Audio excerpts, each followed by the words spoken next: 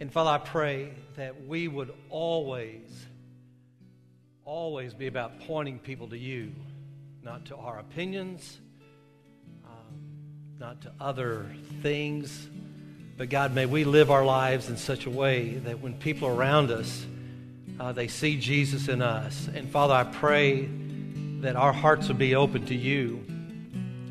And I pray that you would reveal to us if there are areas where we have taken control, that we have dethroned you and put other things or other people or even ourselves in a primary place where that is not right.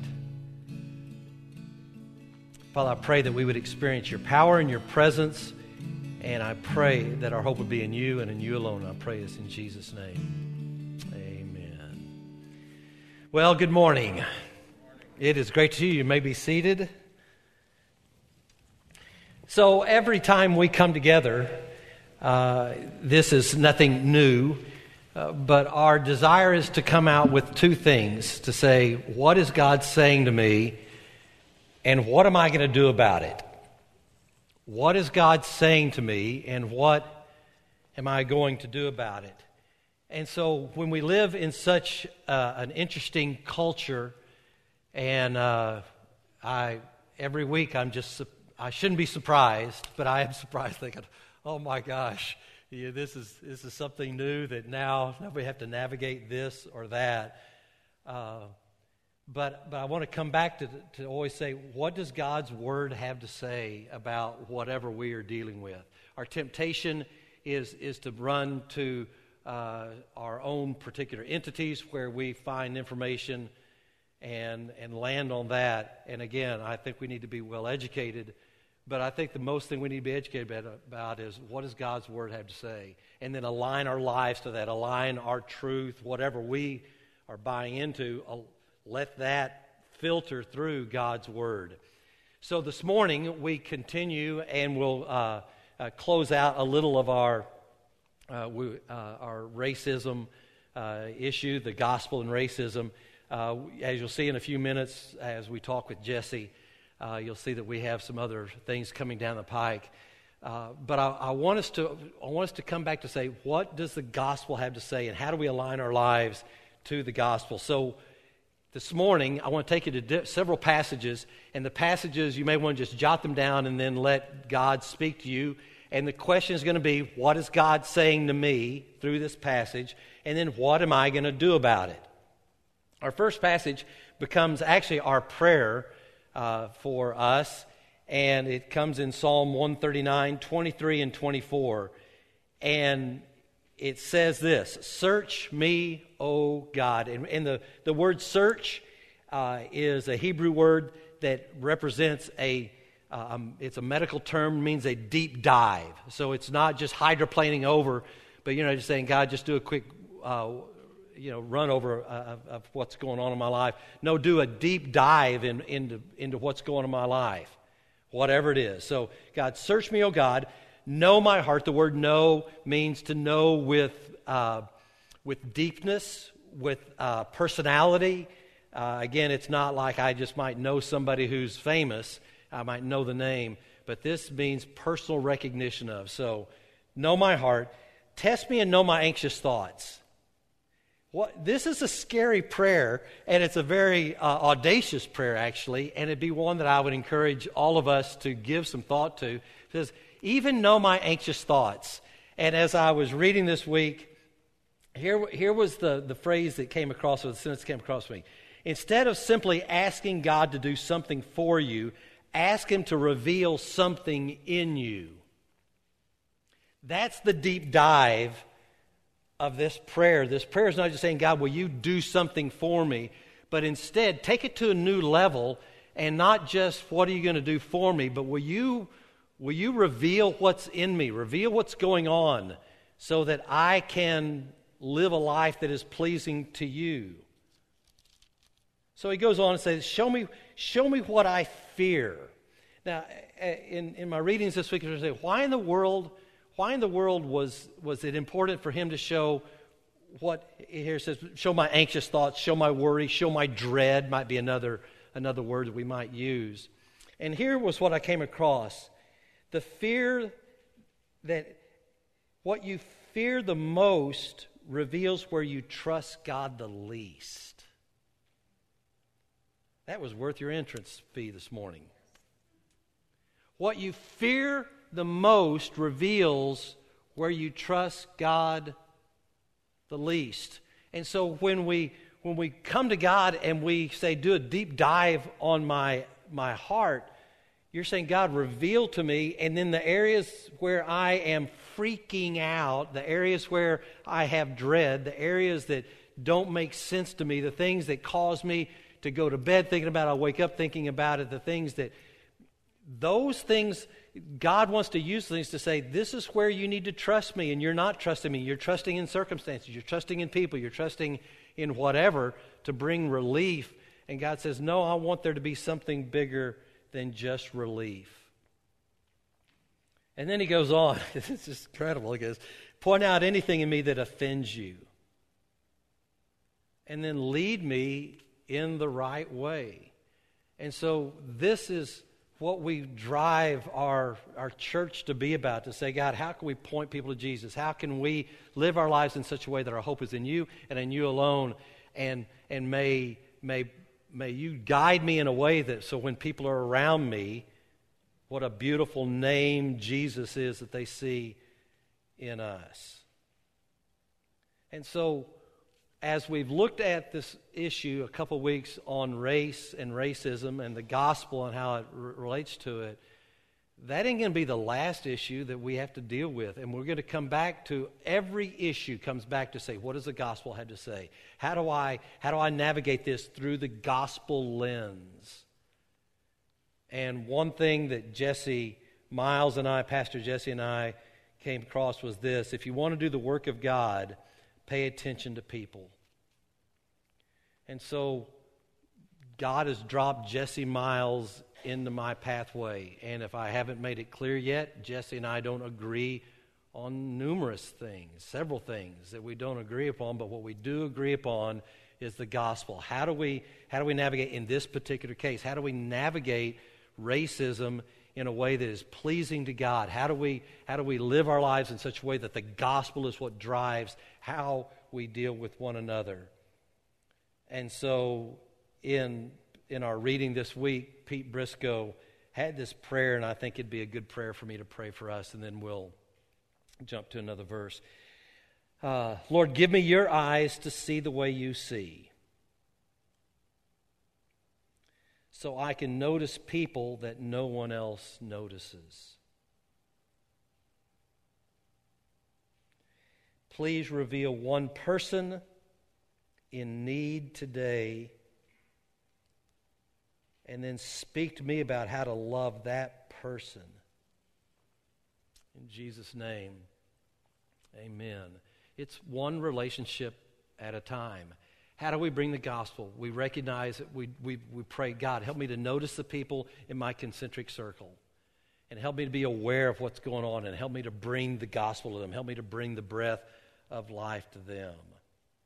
Our next passage you may want to jot down is where Jesse and I say we agree as our churches partner together. Isaiah 43:1. But now says the Lord, He who created you, He who formed you, O Israel, fear not, for I have redeemed you. I have called you by name. You are mine. This is such a powerful passage. And the reason I love it so much, it says, just want you to know this is what the Lord says. And let me remind you who the Lord is. I am the one who created you. I'm the one who formed you. So the clue bell ought to be going off. Like this, you ought to be saying, if you created me and you know me and you are the creator of all, probably you and I ought to listen. That ought to be our primary source. And so it says, when you recognize, and not everybody recognizes the Creator, but in this case, as followers of Christ, we do. We say, here's the God. He has something to say to us, and He's just reminding us, I created you, and I have formed you. And then He says, fear not. Again, it is amazing. Fear not, because what we fear the most reveals where we trust God the least. And he's saying, I created you, I formed you, and so whatever you encounter, I'm big enough to handle. You don't need to fear. Put your hope and trust in me. And then he says, fear not. And then he says, here's amazing news for you. For I have redeemed you. I'll talk about that word in just a moment. I have called you by name. There is nothing better than someone calling you by name. We all just like to hear our own name. And God knows that, and He formed us, and He made us, and He calls each one of us by name. You are known to God. It's incredible, the intimacy that God has. And He then says, and by the way, you belong to me. For all people who are followers of Jesus Christ, they belong to Jesus Christ. They're in the family. And when He says, I redeemed you, it means to redeem is to claim as your own or to buy it back. And so, because all of us have sinned, when we give our life to Jesus Christ, Jesus paid the price. He redeemed us, the potential of us being redeemed. He's paid the penalty for us. He's bought us back, and all we have to do is accept it. What a deal. What a deal. The next thing that Jesse and I talked about that we agree upon as our churches say, how do we bring the gospel to Lincoln? How do we bring the gospel to Lancaster? How do we bring the gospel to the state? How do we bring the gospel to the United States? How do we bring the gospel to the nations? One, we introduce people to Jesus Christ, and then we challenge followers of Jesus Christ that we've been redeemed for a purpose.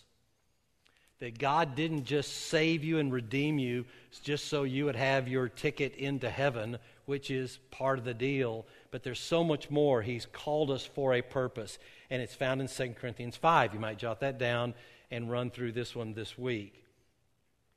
2 Corinthians 5, 17 to 20. Therefore, if anyone is in Christ, so all of you, if you have given your life to Jesus Christ, if you are a follower of Jesus Christ, this applies to you. Everything you hear, you ought to be saying, what is God saying to me, and what am I going to do about it? Because this is not exclusive at all. It includes every person who has given their life to Jesus Christ. So if anyone, so that's you and me as followers of Jesus Christ, if anyone is in Christ, you are a brand new creation. And the word new in the Greek doesn't mean, there are several different words he could have used, but he uses the word that means brand new from the inside out. It's not new and improved. And so when you give your life to Jesus Christ, He transforms you from the inside out. You are a new creation. The old has passed away. Behold, the new has come. Verse 18, all this is from God, who through Christ reconciled or made us right. He made things right. Reconciled us to Himself. And notice here's the purpose. And He's given us the job. He's given us the ministry of reconciliation. One relationship at a time. In your concentric circles, being aware of where does God have me? Where am I living? Who are my neighbors? Who's in my house? Who's in my pod? Where is God putting me where I have influence? And my job, because I've been brand new wherever God has placed you, and by the way, I say this until you get sick and tired of hearing it, because you've got to remember Acts 17, before the foundation of the earth, God knew exactly where He wanted you to be, and He's put the people around you who need to know Jesus. Their best chance of knowing Jesus is because you live next to them or you're in the same vicinity as them. Otherwise, God would have put them someplace else. So it's to awaken ourselves to say, where does God have me, and who are the people that God has placed around me, and how can I bring redemption? How can I give them access to the gospel? At verse 19, that is, here's the ministry of reconciliation. Here's the message that in Christ, God was reconciling the world to Himself, not counting their sins against them, but entrusting. The word entrust there is a financial term, meaning the one who has complete authority over the finances.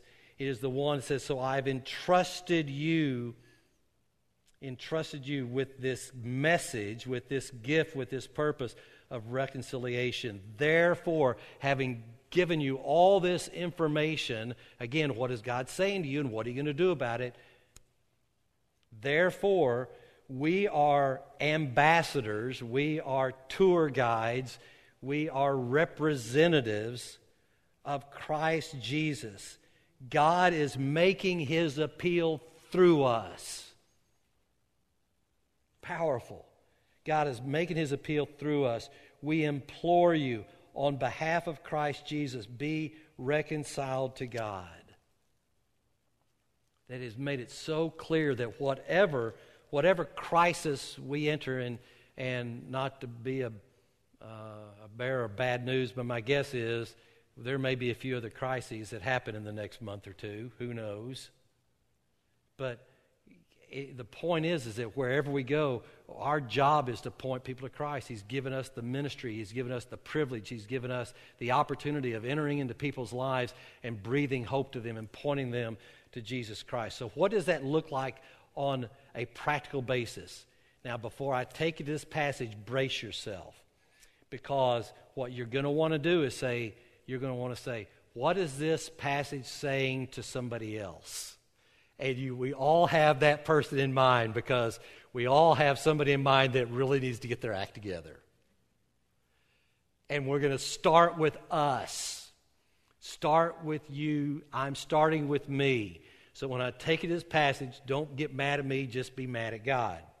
Because it is a powerful passage. Here's what the ministry of reconciliation, here's how it starts and works its way out. Ephesians 4 is where you want to go. Ephesians 4, I'll start with verses 1 and 2, and then I'll skip to the end of the chapter and let you wrestle with the passage this week by saying, what is God saying to me, and what am I going to do about it?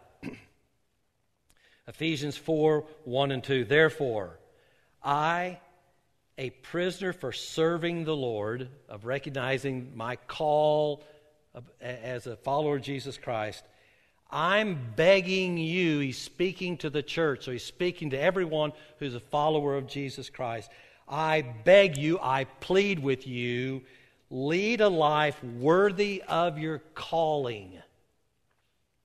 So if you go to Facebook and today and look at No Greater Love Facebook, you will hear Jesse more effectively, but he will be talking about this passage. That we are to live our lives worthy of the calling. What is the calling? That we are ambassadors of Christ, that we represent Jesus Christ to every person who comes into our pathway. No exemptions, that we represent Jesus Christ. So, let's go on. I beg you to lead a life worthy of your calling, for you have been called by God, a pretty big deal. Remember, he made you, he formed you, he knows you. Always be humble, always be gentle. Humble means that you're willing to listen before demanding that you're understood. That you seek to learn, that you realize I don't always have all the answers, and so we seek to understand where are they coming from, and we offer grace where grace is needed. Why? Because we've received grace. Okay, what is God saying to me, and what am I going to do about it? He goes on and says, be patient with each other, except for the most irritating person. No, be patient with each other, making allowance for each other's faults because of your love. Wow. Oh, he's not done. Let me give you some more in case you've already got all that handled. Look at verses 29 to 32. Don't use, and again, I think this is interesting. He's speaking to believers, so I just think, man, what was going on there? And yet I look on Facebook and think, oh, yeah, I know what was going on. Don't use foul or abusive language. Watch your mouth. Let everything, not just some of the things, let everything you say be good and helpful, so that your words will be an encouragement to those who hear them. Why? Because we are representatives of Jesus Christ, and so we represent Jesus Christ, and we breathe life into people and breathe encouragement to them and come alongside them.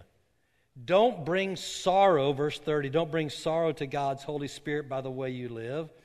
Remember, He's identified you as His own. He redeemed you. He called you. He's given you this job of reconciliation, guaranteeing that you will be saved on the day of redemption. He's saying your future is all good. What are you going to do now? What is God saying to you, and what are you going to do about it?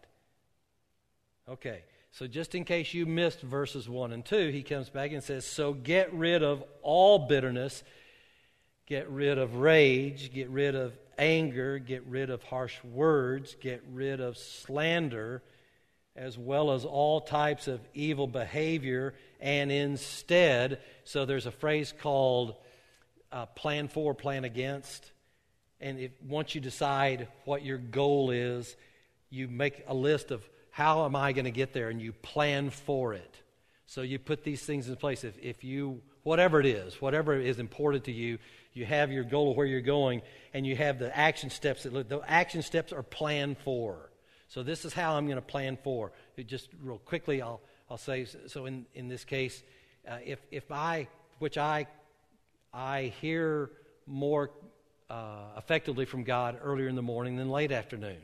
So I plan for by going to bed earlier so I can get up earlier. So I plan for getting up early by planning against staying up late at night. So plan for, plan against. Whatever keeps you from doing something, you plan against it by planning for. So he says, I want you to plan against bitterness, rage, anger, harsh words, slander, as well as all types of evil behavior, and instead plan for this. Be kind to each other. Be tender-hearted, not hard-hearted, forgiving one another. And why should I forgive other people who messed me around? Because Jesus Christ has forgiven me. Plan for, plan against. You see, identity is so important that we identify that we are followers of Jesus Christ, that we are ambassadors for Jesus Christ. And in the racial tensions, we represent Jesus Christ by the way we pursue the people God brings into our pathway. Identity is so important because who you perceive yourself to be will determine your actions. That's what Tony Evans says. Identity is so important because who you perceive yourself will be to determine your actions. I had the privilege this week of interviewing Jesse, and I had 5 questions that I wanted to ask him, and I want you to hear Jesse's response to these questions. All right, you guys are going. So Jesse, before I jump into a couple questions, I want to thank you for being my friend, still being my friend, and just being a part of saying how can our churches partner together and present the gospel. So I got some questions I wanted to ask you. The first one, why are you committed to developing a relationship with us? He's hating. No, it's God ordained. Who would have thunk it 5 years ago, 10 years ago, that we'd be sitting down doing this, right? We've been in this community for I don't know how long, but some kind of way God arranged it, so that we can do this. I read a book, I only read one book a year, a while back, and I think it was Experiencing God. I forget who the author is. And one of the things that he talked about in that book is that God is constantly working around us. And many times what we try to do is get God to work on our agenda. And I think us coming together is our working on God's agenda. And so to me, that's the rationale. We don't exactly know what it's going to lead to, but if God ordained it, we know that it's going to lead to something good. It's going to lead to something productive. It's going to lead to something edifying for our congregation. It's going to lead to something that's glorifying to Him. And so, to be honest with you, I don't think we have a choice. I don't either. Thank you.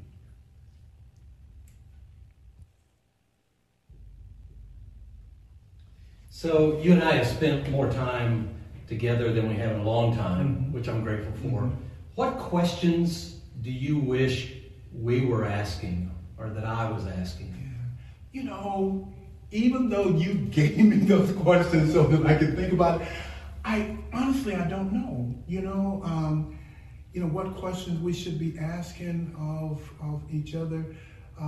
Maybe in the context of what can we do with our respective congregations to bring about more of a bonding, and I know that can only take place. There has to be a starting point, and we can't do everything at once.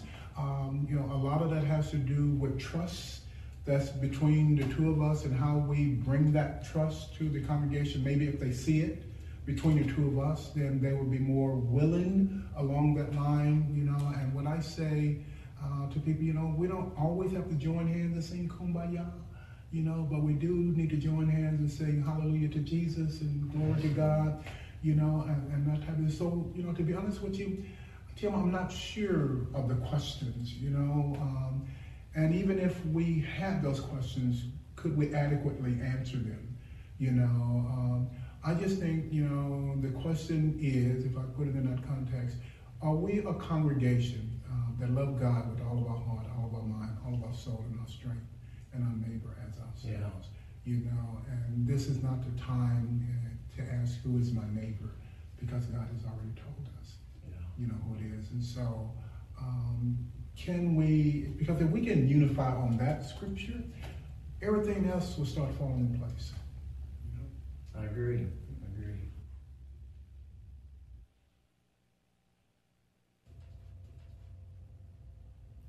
All right, so this is your chance. Okay. What do you want to say to New Cove? I did think about that one, right? It's like if you would put those names together, New Cove and No Greater Love, maybe we would be called the New Covenant Fellowship Church of No Greater Love Community Church. We need a big sign. But to me, that's what we are. It's like, how does the two become one? How does the two become one? And again, we don't have all the answers, but at least we have the heart desire to do it. And the Lord tells us in His Word that, if we delight ourselves in Him, He'll give us a heart desire. And of course, our heart desire is to delight ourselves in Him, and we know that us coming together, predominantly black church, predominantly white church, and there's nothing wrong with saying that, right?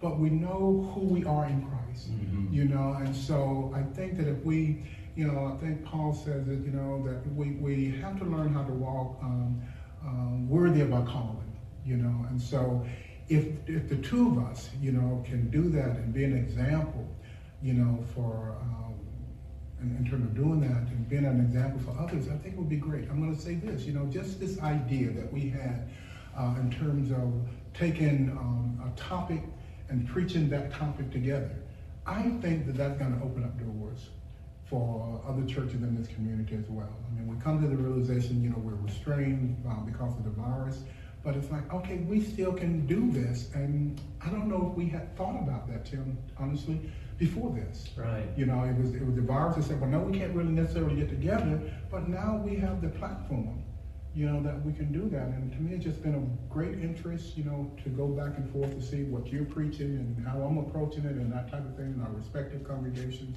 I don't know if I answered that question. Sounds good to me. Okay, all right. So this one is a little more difficult maybe, but what's going to keep what we've done, what's going to keep us from just patronizing one another? Okay, this is what I'm thinking about. In process of preparing for this series, in the last week's sermon, you had used a sociological term. I have these relapses. You used a sociological term called symbolic interaction. I was hoping you would have noticed that. The sociologist said you are. I wanted you to say, nice job, Jim. And I mean, when you look at that concept, you start at individual interactions, and the hope is that based upon those interactions, that relationships would develop, as a result of that. And I think that's sort of where we are. It's through those interactions that you develop that trust, once you get to know people. And so I think that, again, the door has been opened we can never, once the door has been opened, our prayer is that the Lord will never allow us to close it. Wow. Because he will keep the door open, and so we have to be willing and ready to do whatever the Lord is calling us to do in this moment, and so and I see that's where we are now. But we have to be ready. We have to say to the Lord, I don't know all the answers. I don't know all the questions. I don't necessarily know where you are leading us. But I do know that if we acknowledge you in all of our ways, that you will direct our path. Absolutely. And that's where we are. Our paths have been directed to come together at this moment because there is some redeeming work that the Lord wants to do through these two congregations. Wow. And so the now what is, God, what's next? And my ears are open, my heart is open, my mind is open, my spirit is open to whatever that next is. We're willing to do it. Good.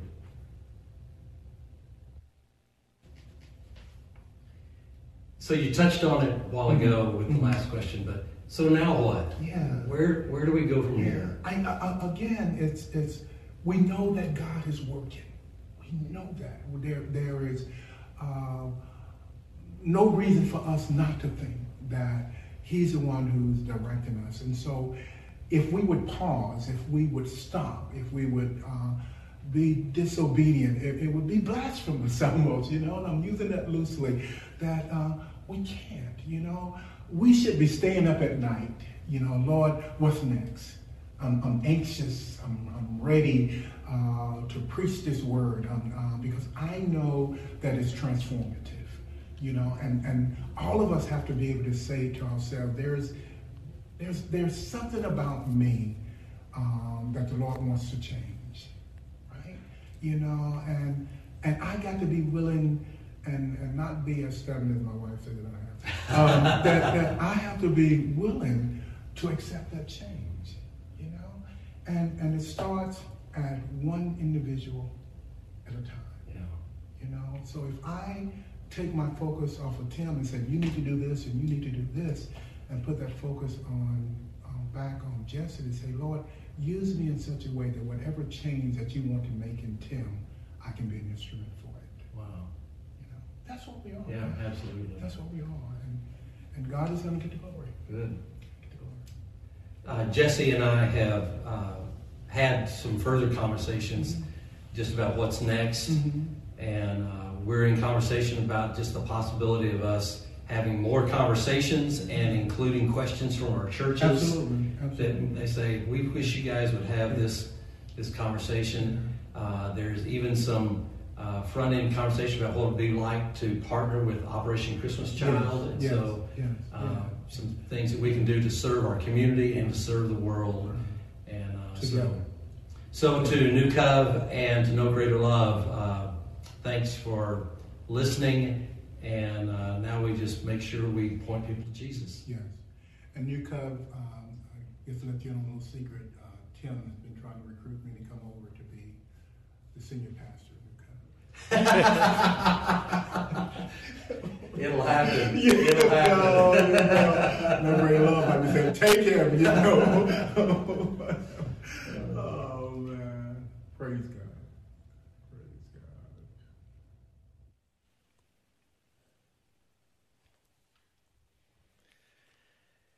What is God saying to you? What's He saying to me? And then what am I going to do about it? If you would get your phones and dial in to 402-260-2400, I'd like for you to respond. And a couple ways of responding. That Psalm 139 will be how we pray over all prayer requests that come in. We're going to pray that God does something for you, but more than that, we're going to pray that God reveals something in you. So that'll be our driver for any prayer requests that come in. There's a place, if you text respond, you have opportunity to write in prayer requests. There's also a couple ways for us to go as a church. If you're doing the YouVersion readings, there's another reading by Dr. Tony Evans, The Role of the Church in Cultural Clashes. And brace yourself, it's a good one. And it would be worth reading or reading again if you've already done it. The Role of the Church in Cultural Clashes. If you're not using YouVersion, then Ephesians 4 would be just a great passage to work your way through. The entire purpose of our hope is that there's just more of Christ and less of us, and not the reverse of that. You're going to hear that song in just a minute. Let the words really bring it home to you, saying that's what I need. If it's more of Jesus, then there needs to be less of me. Just a quick word before we sing. There's this week is an amazing week for us for Royal Family Kids Camp. It is back on in a very different way. We're having it Monday, Tuesday, and Wednesday. We're out at a farm, and it's a one day. It just runs from 7:30 in the morning till 4:30 in the afternoon. We'll have around 20 or 25 kids on Monday, and then another round with a different group of kids on Tuesday, and then another group on Wednesday. So just one, pray that these kids see Jesus. They are abused and neglected, and they deserve the best we've got. And your giving, by the way, your financial giving, which again, I say this every week, but I hope you don't get tired of it. Way to go. Your faithfulness in giving matters, and we're contributing as a church to Royal Family, not just with workers, but financially. And it's because you give generously every week that we're able to keep that work going and keep it afloat. It matters, and so whatever you give matters. So let me pray for the Royal Family Camp, and then we'll have a closing song, and then I'll lead us out on this one. Father, I pray for protection for those students that will be at Royal Family Kids Camp this week. God, may they, one, would you protect them? I pray that there would not be any kids who would be no-shows or whatever happens that would keep them from coming. God, I pray that the very children that you want there will be there. And I pray for the workers every day. Give us energy, give us stamina, give us insight, give us wisdom, give us favor with every student and worker so that we can be an ambassador for you. May they see Jesus in the way that we play, in the way that we present the gospel, in the way that we come alongside. I pray for protection health-wise. God, I pray that you would just protect this camp. And Father, thank you for New Cove. I'm grateful that she gives the way she does, and thank you for the generosity of our church. And I pray that you will honor those who give. And Father, as we listen to this next song, may you show us what your desire is for us. I pray this in Jesus' name. Amen.